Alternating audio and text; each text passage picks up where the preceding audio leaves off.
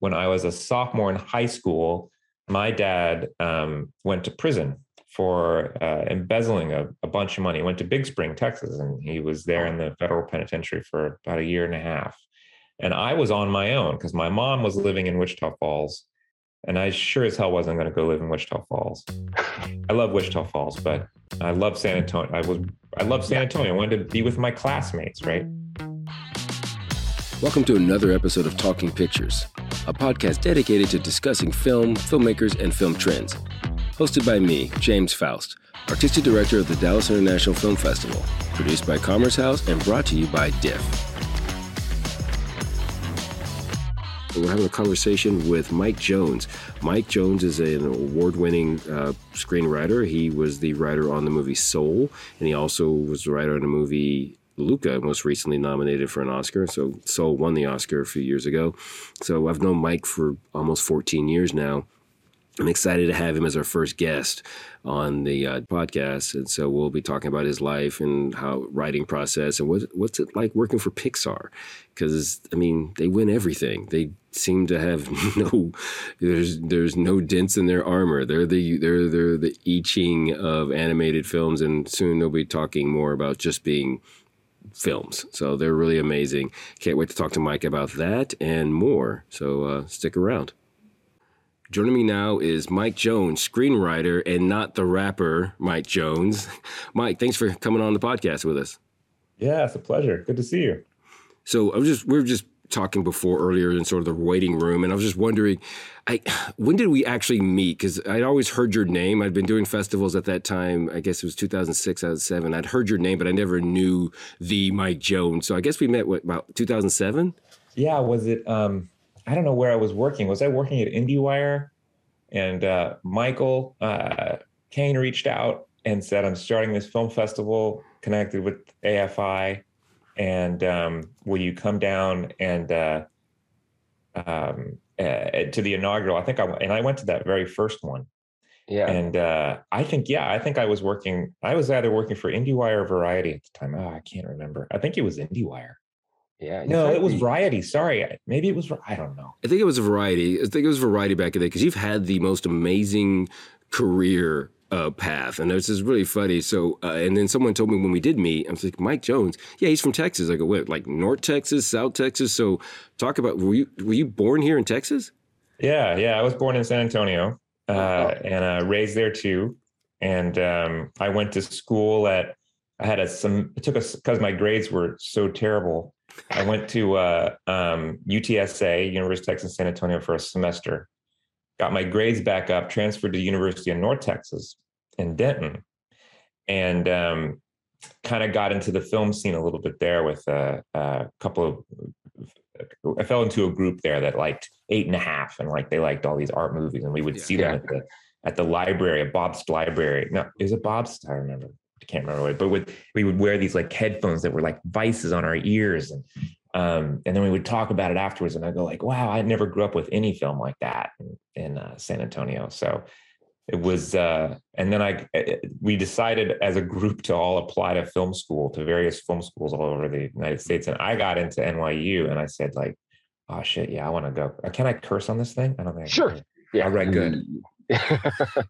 Here it comes then. I got into NYU, and I just pulled every favor I could and took out every loan I possibly could to get to that school.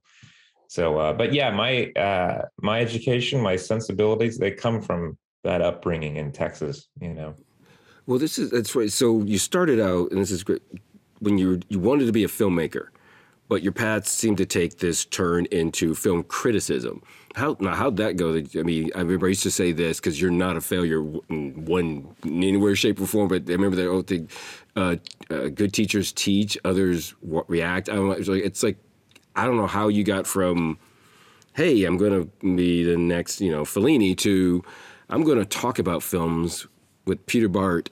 So, well, I came out of school wanting to be a cinematographer, actually. I wanted to shoot movies. And so I shot a bunch of short films. I shot my professor's documentary, and I was really hoping to be a cinematographer out of there. But my screenwriting teacher at NYU took me aside and said, like, you write well, so you ought to think about that. And so that got into my brain. I started to write scripts, but it's really not easy to break in as a screenwriter. So, but I could still write, and I still loved movies. And so I wasn't a critic necessarily, but I was a reporter. I started out as just a freelance reporter for Filmmaker magazine, and then became their managing editor. And then that was a really fertile time in kind of the indie film movement, particularly in New York City at the time. That was like late 90s. And that's when IndieWire started. IndieWire started out of the filmmaker offices in the DGA building on 57th Street. I got to know Eugene Hernandez and Mark Rabinowitz and those guys, and helped them kind of build IndieWire into kind of what it is today. Well, no, actually, I left before it was sold to Penske, but I don't know. There was just this. There was a lot of like wonderful like indie film and art films coming together in New York City, and we loved being a part of it. We loved going to those screenings. We loved talking about afterwards. So and I just kind of got it in my head. If I can write, maybe I can write a screenplay. So I wrote 4 or 5 screenplays before one was finally got some notice, and then I was able to start making a living at it. So, and was the screenplays you were writing, were they animated features or were they live action? No, yeah. And Pixar's interesting. They don't hire any animated writers, animated feature writers. They only hire writers that can write drama and that have a comedy bent too. Because Pixar can animate anything, but what's harder to do is story. Pixar spends more time on story than they do on animation. Like they can animate an entire movie in probably 8-9 months, but it still takes 4 years or maybe 3 years to get that story locked down. We could talk about that in a minute. But before, I think all of my early scripts were set in Texas, and one was actually made called Even Hand that screened at South by Southwest years ago, and it was set in San Antonio, and that helped me get a job ghostwriting for Matt Dillon, who wanted to make this movie called City of Ghosts in Cambodia, and he needed somebody to polish the script. So I worked with Matt on that for a number of months, and after that, I had enough money and I had a manager. I was able to stop being a film reporter and do screenwriting full time. I remember that City of Ghosts. Well, that's good to know. I love ghostwriters. I always hear they're so. I don't know what kind of NDA you guys sign for those things, but there are a lot of ghostwriting going on in Hollywood. Yeah. Well, it's I'm only a ghostwriter because I didn't get the Writers Guild didn't deem my contributions credit worthy. So it's not sometimes you're kind of told you're just coming in to help. But what's great about the Writers Guild and it being a guild project is that credit is determined by the Writers Guild, not by the director or the producer or anybody on the production. The Writers Guild keeps that power. And unfortunately, I didn't get a credit on that one, but it went through a arbitration process, and so it's kind of fair, although people would probably say it's not fair. No, they really wouldn't. It's like, hey, you as a ghostwriter, I always think people are on screen going, "I wrote that." Yeah, I wrote that. Yeah. No, Matt Dillon is saying, I wrote those words. Not Cooper B. Shaw. No, it was me. It was me. That's cool. So you get these screenplays up, and so now getting to Pixar, getting early on, how soon before they went, hey, we like what you're doing, join our ranks? Yeah, so I was, after City of Ghosts, I was a screenwriter for most of the other studios for a good 20 years. And then I wrote during the strike. There was a Writers Guild strike, and I went back to journalism because it was the only gig I could get, and I was so I worked for Variety. In that case, I was the managing editor of film festivals for Variety. And I think that's where I got to know you and got to know Michael and Sarah. And but I always, and I loved that job. It was all I had. Like, I was going to a different film festival every 2 weeks. I was seeing movies, meeting filmmakers. Like, I had stopped writing for like a good year and a half. I just traveled the world and watched movies. I loved it. And then like a new company came over and bought Variety, and in the round of layoffs, the first guy they're going to lay off is the dude going around to different film festivals and with the corporate cards. So yeah, I was laid off, and I panicked, and I pulled out of my drawer an old script called "The Minotaur Takes a Cigarette Break," and it was an adaptation of a book that not many people know, but it's about the Minotaur working as a short order grill cook in a steakhouse in Wichita, Kansas.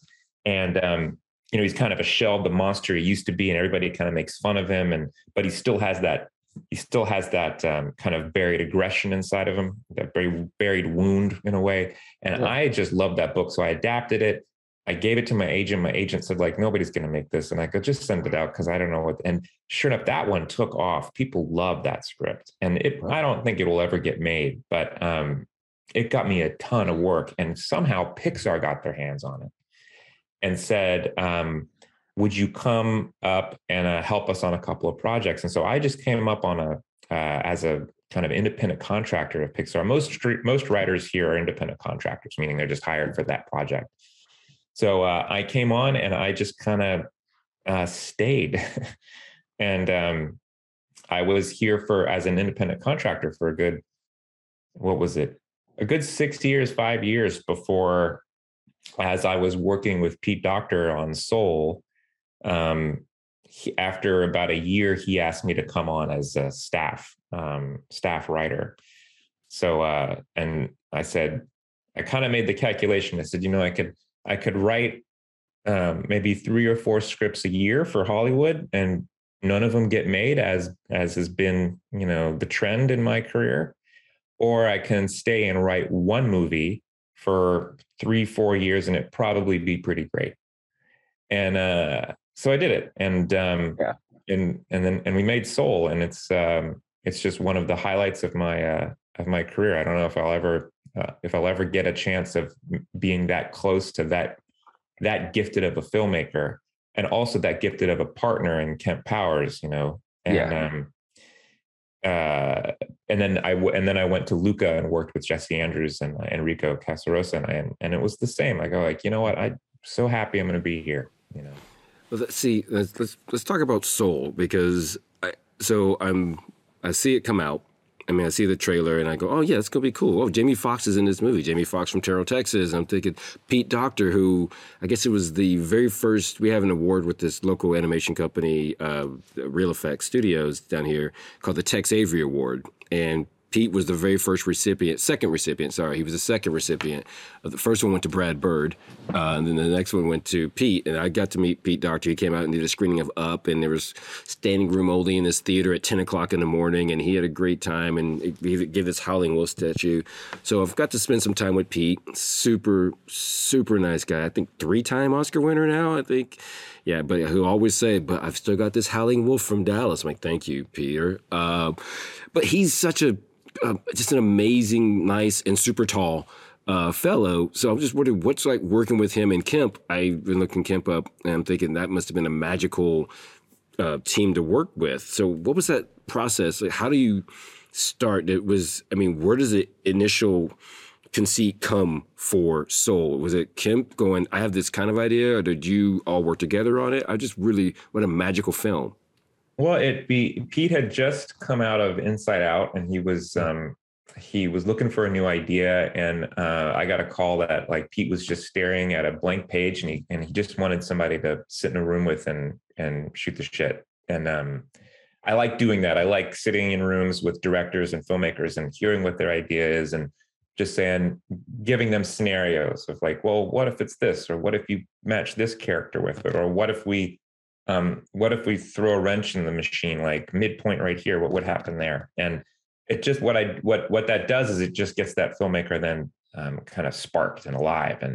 And then we get in front of a whiteboard or a corkboard, and we just start mapping out what that early movie could be. And so Pete didn't really have much of an idea, except that he wanted an idea set beyond space and time at a place where souls are given their personality. And he didn't know if it should be like a soul who is up there, who's kind of like John Belushi in Animal House, like just never wants to graduate, like looks down on Earth, says like that place looks like hell and just doesn't want to go. Or a soul who just never got their shot and is stuck up there and is trying to get back to Earth because they feel like they didn't fulfill their purpose in life. And I said, like, that sounds like we should do both, because both of those characters will push each other, right? Like it'll take the soul who hasn't found that purpose to convince the soul who doesn't want to go down there to go, and therefore they kind of will convince each other, and they'll learn by the end of the movie of what they really are, what they really want to do down on Earth, right? Yeah. And it wasn't a musician. It wasn't jazz based. It was an actor on Broadway who got his big shot in a revival of Death of the Salesman. And we thought we were so clever, Death of the Salesman.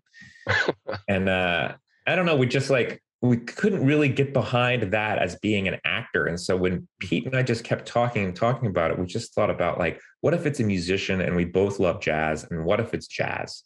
And at that point, we realized we needed some help. And so we brought in Kemp. And Kemp was just magical in that he was able to contextualize that character, and that affected the plot in such a kind of beautiful way. And it became this really kind of great partnership between us three. And also, you know, the editor, Kevin Nolting, played a big part in the building of that movie. And Kristen and Trevor, the heads of stories, we had a great team. You know, it's kind of one of those great moments where the stars align. You know, it wasn't an easy movie to make, and we lost a year in making it. But really? I love the experience. Well, like, so you were saying before about doing 20 years and maybe have something done, but maybe work on one thing for 4 and guarantee it then. So how long was Soul from, you know, from coming out of Inside Out to screen? So I guess maybe like 6 years. It was 5 years, 4, 5. I think it was 5. That's crazy. And most of that's writing, or most of that's story development. And like you said, they animate it pretty quickly. Yeah, they can, you know, that's what I was saying earlier. They can animate a movie really quickly here. I mean, granted, you still have to build a lot of those assets and you have to build the look of the movie, which takes a long time. But most of that time is spent in story, meaning, you know, we will write scripts and then we will chop those scripts up into 5-page segments and give them to story artists to storyboard. And then we will put up the movie in just really crude drawings, and we'll hire scratch actors and put temp sound on it and sound effects. And then we'll watch it and we'll see if it works. And we'll do that over and over and over again for years. And it is, it's exhausting. It seems like incredible, though. I mean, it's incredible, and it's exhausting, and sometimes it's infuriating, and it's incredibly, it's a gift to have that much time. And I'll say, like, everybody asks, like, what's the secret of Pixar? I mean, we have great artists here. We have great writers and directors, but I would say primarily we have time. You know, we have the time we're essentially shooting the movie again and again for 4 years. And even if you had a live action movie that you could shoot for 4 years, you'd probably figure it out. You know, we threw a lot in the trash, you know? Yeah. I mean, I was thinking, like, what movie like was shot over that many years that's really great, a live action movie? I was like, I go back to Boyhood, you know? Yeah, Boyhood was shot over and over and over again. And I would imagine, I haven't talked to Linklater about it, but I would imagine, like, he just had time to think about it, you know? Yeah. And that's why it came out as good as it did. I wonder, you know. So the Pixar process, to people, what's the secret of Pixar? Because I was doing an Oscar preview here in town not too long ago at a synagogue of all things, and before the Oscars, and they're going, you know what? They said all 3 of these are Pixar movies. Well, no, it's Pixar, Disney, and so. Do you see, and again, this is one of those pesky, pokey questions, a distinction between Pixar and Disney films? Because it feels recently that is no longer, you can't really tell the difference unless you're a giant red panda bear that may or may not be going through some sort of pubescent thing. But it's just, so I'm just wondering, do you see an actual difference there in the Pixar method versus what Disney's doing, or are we just making great product on both sides? Disney changed the way that it makes its movies when John Lasseter and Ed Catmull went down and kind of took over that process down there. So I think they brought a lot of Pixar process into the Disney animation process. But I'll also say that Disney animation has its own kind of fantastic culture. Jen Lee runs that place. I like a lot of those directors and writers. It's different in that I will say it feels like it is a revered institution, Disney Animation. I mean, it's responsible for essentially paving the way for animated features, right? Yeah. And so there's a lot of history in that building. There's a lot of history in that city, right? And Pixar, I guess if there's any difference, is that Pixar is still kind of relatively new in this game. I mean, Toy Story was what, 26, 27 years ago, something like that. So we've developed our own culture quite separate from Disney. And even though John and Ed wanted to take some of those qualities down to Burbank, we kind of we covered in amber our own process. We're not part of LA necessarily. When we go down to LA to show our movies, we all feel like we're all kind of wide-eyed. Like I went to the Oscars for Luca, and a lot of those people I don't know if they're used to it, but part of that town is Klieg lights and glamour and red carpets. That's not our life up here at all. So when we go down there, we're kind of stunned and a little dizzy at it. Yeah. Because we feel so insulated essentially from the entertainment industry as a whole, which I think helps us a great deal. Well, yeah, their office is up there because I've had a great opportunity to visit and go into some no photography areas. Okay, this is it. So the first time I visited, they were working on Brave, and it hadn't come out yet. And there was this whole, and I'm looking at wall pictures going, oh, this is going to be amazing. This is going to be really cool. And then it didn't, and to your point earlier, it didn't turn out to look like anything I was looking at and anything that I saw a year and a half later when it came out. And so it's like a big playground of ideas at there. So what's it like? You're probably working at home due to the pandemic probably more often than not, but what's it like? Is there a bullpen writing situation up there, or is it just you go into the office and you throw things at a wall and it hits? I mean, how's the writing process there? Well, it's both. I mean, it's extremely collaborative, which is not for every writer. Writers are used to being by themselves in their smelly offices, with, yeah. But here you're given some time to write, you're given some time to incubate, but at some point somebody's going to knock on the door and go like, hey, what are you working on? And you got to come out and you got to pitch it. You'll get like 37 different ideas. People will tell you what they don't like. People will plus it. People will go like, what if it's this? And then you come back with what you thought was a pretty solid, sequence, just ripped to shreds, and you have to rebuild it, right? By the way, that happens on a story artist level, that happens on an artist level, that happens over and over again. So it is the criticism is always, at its best, it's there because the studio wants that filmmaker to make a best version of what they can make, right? Yeah. And which is a little different than showing it to anybody. Sometimes when you get notes, you're getting notes from people who have a different film in their mind. Pixar really tries to kind of keep in what that filmmaker wants to make, which is why, Domi, I felt did such an incredible job with Red. I loved Like Turning Red. I thought that movie was just fantastic. And one of the most satisfying, third acts that we've made that giant kaiju fight between Faye and her mom, I just loved. And we screen all these movies for ourselves first in a big crew party, and people were on their feet loving that. So there is, and that was because I feel Pixar nurtured Domi's voice in particular, right? Voice we haven't seen before, incredibly like fresh, fantastic, like wonderful voice filled with life, but also not afraid to make a movie about a girl like coming of age, and that's what it's like, and so it is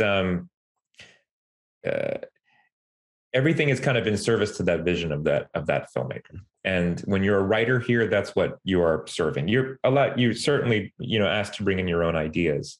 Yeah. But a lot of writers here are also, they find success here in applying structure to some of these directors' kind of whimsical ideas. Because that's Pete Docter, right? Pete Docter will come in with like a whimsical idea about a house that flies away with balloons. And our job is to like, that's great. What now we need to put it in something we can watch. And the best directors here will go like, okay, that's great. Like, how do we plus that and plus that? So, yeah.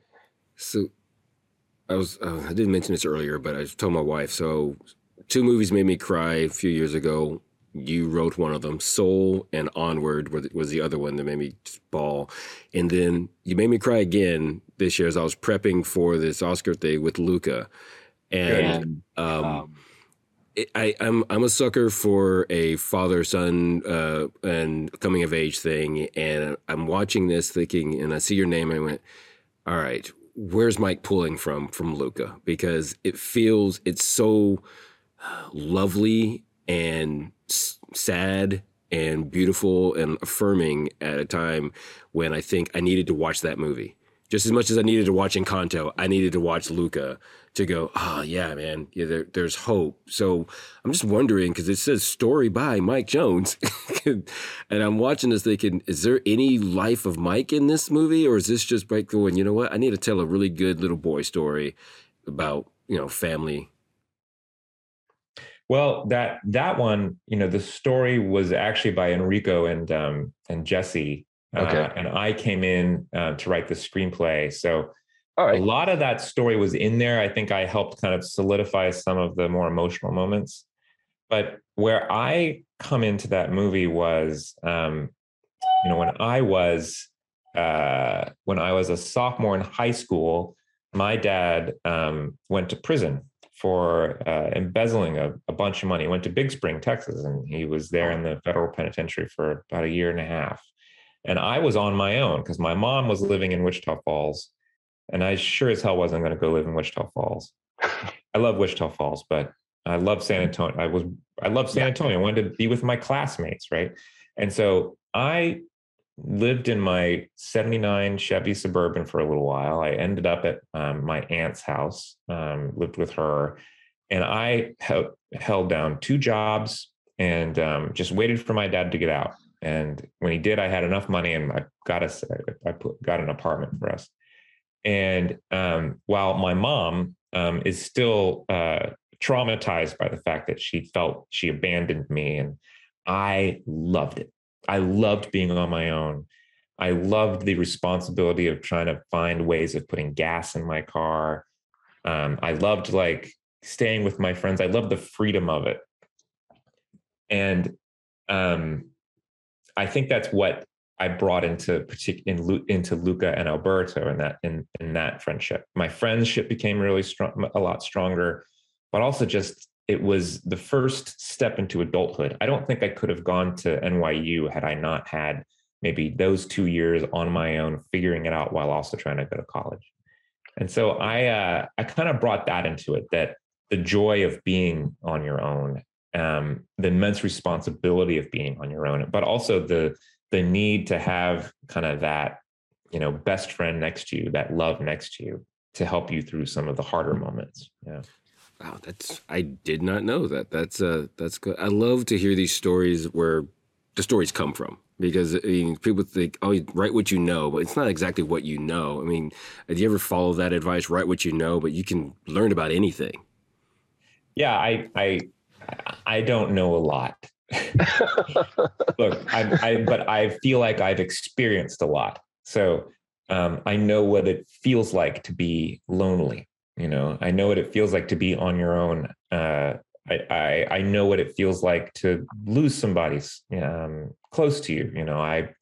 My dad passed away in my arms a few years ago. So that experience I brought into Soul, in particular, how, when Joe is playing his life and he puts all of the mementos on the piano and he plays that tune.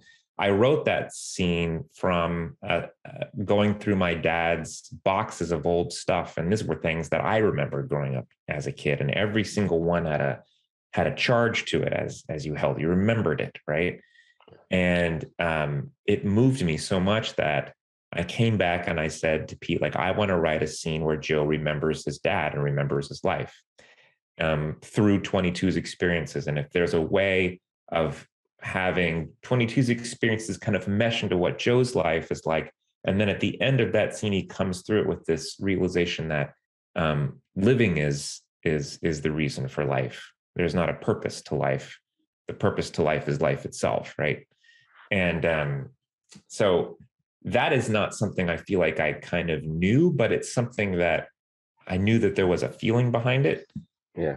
I couldn't, in Soul in particular, I don't know that it took me writing a seed, but then other artists and Pete and Kemp and Trevor, who boarded that particular sequence, bringing their own experiences to it. And that's when that collaborative flower opens. And it is one of the scenes I'm probably most proud of, and maybe will ever, maybe one of the most important things I've written, And it was something about Soul that and this is, and I went into it I went a little bit with trepidation, because I was thinking of Jamie Foxx. Okay, so it's sort of the first Black African-American Pixar foray, and then Pete Docter's running in. I'm like, man, are there any Black people? Oh, Kemp. Okay, cool. Right, this makes sense. But one of the beauties of the film is how it is about the soul. It's sort of, it's not that it transcends race, because it is a part of that story, and I think it really leans into it from the jazz perspective, et cetera. But to tackle that subject of the soul and just, humanity as all, in a way that I really love. Like, we're all this, and how we're all this together, and how you made everybody these little, that was one thing I was like, I love the design. Like, everybody's the same little thing, really. I mean, there's not a difference of little things, all little Casper things. And it's really, really fun. So I appreciate that. And the fact that you guys, and this is something, I want a little larger conversation about animation in general, how animation, and I don't know, speak to this, you're able to tackle these pretty heady subjects. Pixar and even Disney, to a point, tackle some pretty heady subjects. And you wouldn't imagine that you would do that animated. And I'm just like, I don't know if it started with Toy Story or when that happened, but I mean, there's, I'm not watching, no offense to Snow White and the Seven Dwarfs, but I'm like, that's not deep. It's fun. It's a princess story. Now, it feels like animation has moved into a place of, putting itself up there with every other Best Picture nominee it could be.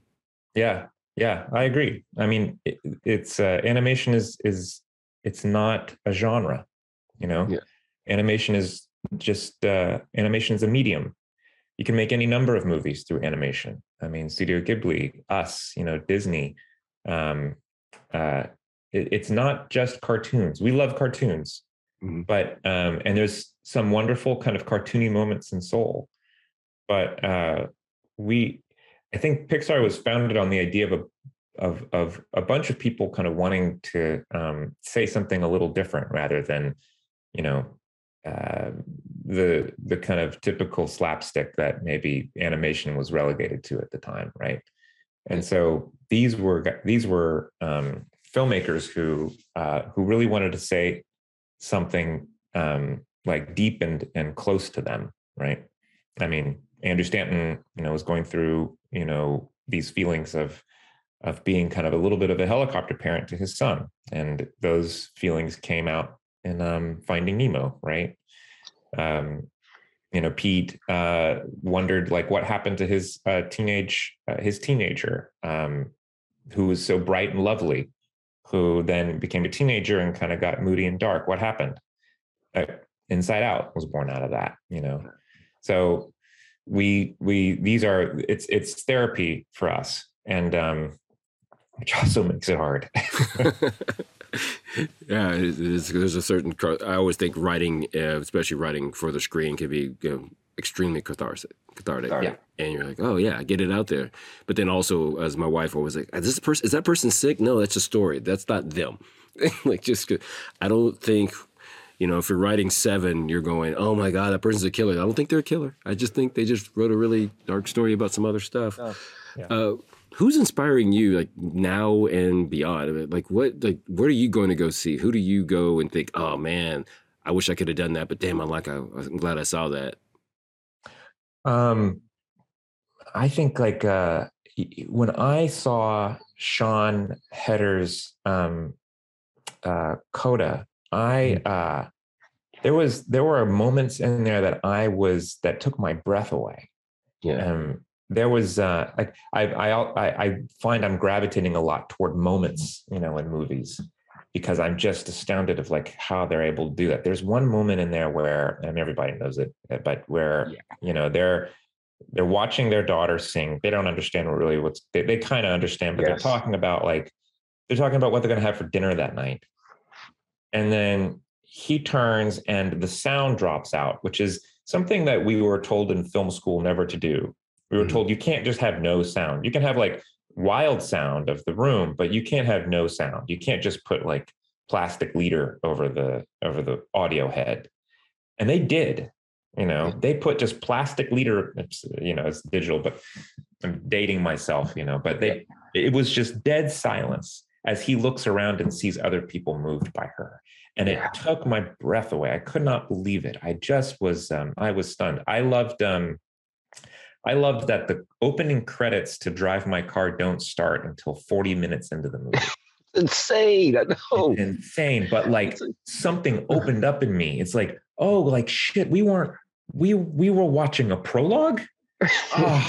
And now the movie's starting. And I thought was like, for me, that I again took my breath away. Just loved the choice in that. I loved, but I loved also Dune. Like these are all the recent movies. I loved what he did with Dune. I thought that was just, again, like some of those, the sound design alone.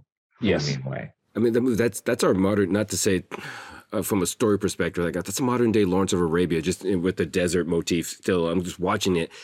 I couldn't see that. It was on HBO Max, and I think, all right, I'll go. No, I went to the theater, the biggest theater I can, found it, and I sat there with my mask on in the theater in a room with 12 other people, and we're all like, this is absolutely needs to be seen on this screen. It's the biggest thing I've seen since probably Avengers, and that took 20 years to get there. So, but yeah, I remember also, I don't know if you remember, but it screened in Venice first. And there was a critic who, like, everybody was wondering like what it was like. And there was a critic who trashed it and like famously trashed it. And so I read it and I sent the review to a couple of my friends. I was like, oh gosh, like that's too bad. I was really like, I love that filmmaker. Like I hope this is wrong. And man, am I so glad it was wrong. And man, was it wrong. Yeah. It's really raw. I mean, I have some nitpicks with the film because I love the books and my brother, like those, I think it was the first book I gave my brother to read when I was in college. I think he was in high school and he read it all. Like I just finished it like 2 years ago, but it's a lot of stuff. But I remember thinking it's just I don't say it's old-fashioned, Technicolor type movie making, but it's got that sort of feel, that vibe of grandness, that love that you want to experience, and it just takes you over. And I don't know, I really enjoyed it. And to Sean Heater's part about about Coda, that scene, that is up there with Sidney Poitier turning around. They call me Mr. Tibbs. I mean, that scene is going to go down in history as something that people show at the Oscars going forward. If anybody's watching the Oscars anymore, I don't know. Going forward as this is cinema. And so I'm so happy for her and what she did. It's just. Yeah. I mean, it's also a great example of what we always are trying to do. And Sean was a writer at Pixar for a little while as well. Really? That's how I got to know her. But that's what we try to do at Pixar with our sequences was, if you remember, like that sequence starts off as they're there just to kind of support her and clap and be polite, right? Time goes on and they realize like, gosh, what are we going to have for dinner? And then it completely comes around to the other end when he realizes what she's doing to other people and that he's not able to hear. And then it leads, of course, to the scene where he desperately wants to hear it or feel it or experience in some way. And then he has that they have that moment in the truck. I just I thought, what a fantastic build, because I don't know where it's going. And that's that's the thing that you always have to remember as a writer.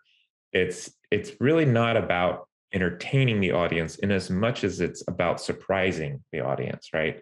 And the only way you can really surprise the audience is if you surprise yourself first, right? So we're always trying here, and I'm always trying with my work. It's like, we've seen enough movies, we know enough about structure, we know enough about story that sometimes it could just feel mechanical. But where can we throw in that wrench that surprises us? Where can that character take that left turn down that wrong path that makes the audience go like, oh shit, I didn't see that coming, right?